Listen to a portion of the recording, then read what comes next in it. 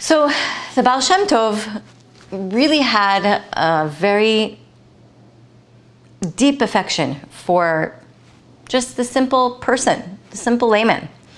And everybody knew it. Everybody knew that it was a major factor of his movement, that he didn't really care about, I mean, not care, but he was more prone to having compassion to the simple layman. And a lot of his students, a lot of his disciples really couldn't understand. They couldn't relate to it. They couldn't understand it. And it was very hard for them. And so it was his tradition that he would have a lot of guests on Shabbat. And he would have 3 meals. And the first meal and the third meal, he would have everyone come. His students, guests, everyone.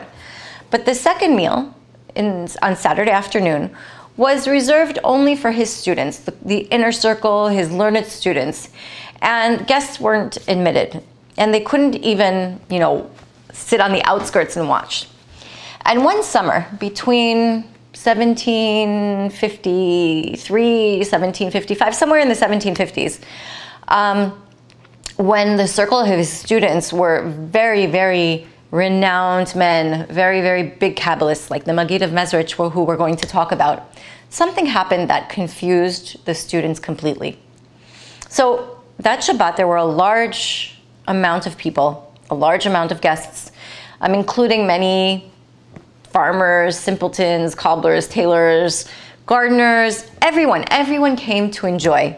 And at that Friday evening, the Baal Shem Tov showed extraordinary affection for these people. He poured them his wine and he gave them from his food and he made sure that they had enough, and he would, get up and make sure everybody had everything. He was really going out of his way to make sure that everybody was happy. Now, the guests knew that they couldn't attend the second meal on Saturday afternoon, and that was reserved for just the inner circle. So after they were done in the morning, they went to the Baal Shem Tov's synagogue, and being totally uneducated, not learned, they just sat down and they started reading. They started reading the prayer books to themselves, and they started chanting the book of Psalms. That was the easiest thing that they could do. So when the Baal Shem Tov sat at the table for his second meal with his students, with these great learned Kabbalists, he started teaching words of wisdom, Kabbalistic teachings. And all of his students felt this tremendous light, and they were just so immersed in the teaching of their teacher. And it was customary that they sing at the table. And when they saw that the Baal Shem Tov was in such a good mood, they were even happier. And they were so appreciative that they could be there and that they could be part of this inner circle. And so several of them were thinking to themselves, this is so great that we can sit just ourselves with the Baal Shem Tov and really get deep into these teachings. It's so great that we don't have everybody else, those people who don't understand everything, because then we can't go into the deep studies. All of a sudden, while these students are having these thoughts, the Baal Shem Tov's expression changed.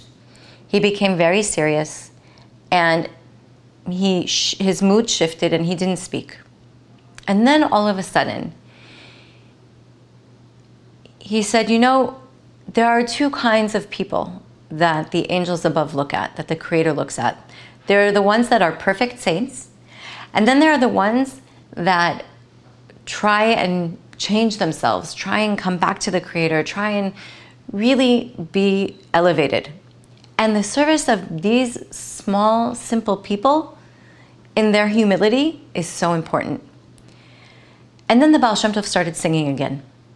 And then those students who were thinking those thoughts realized that the Baal Shem Tov was reading their mind.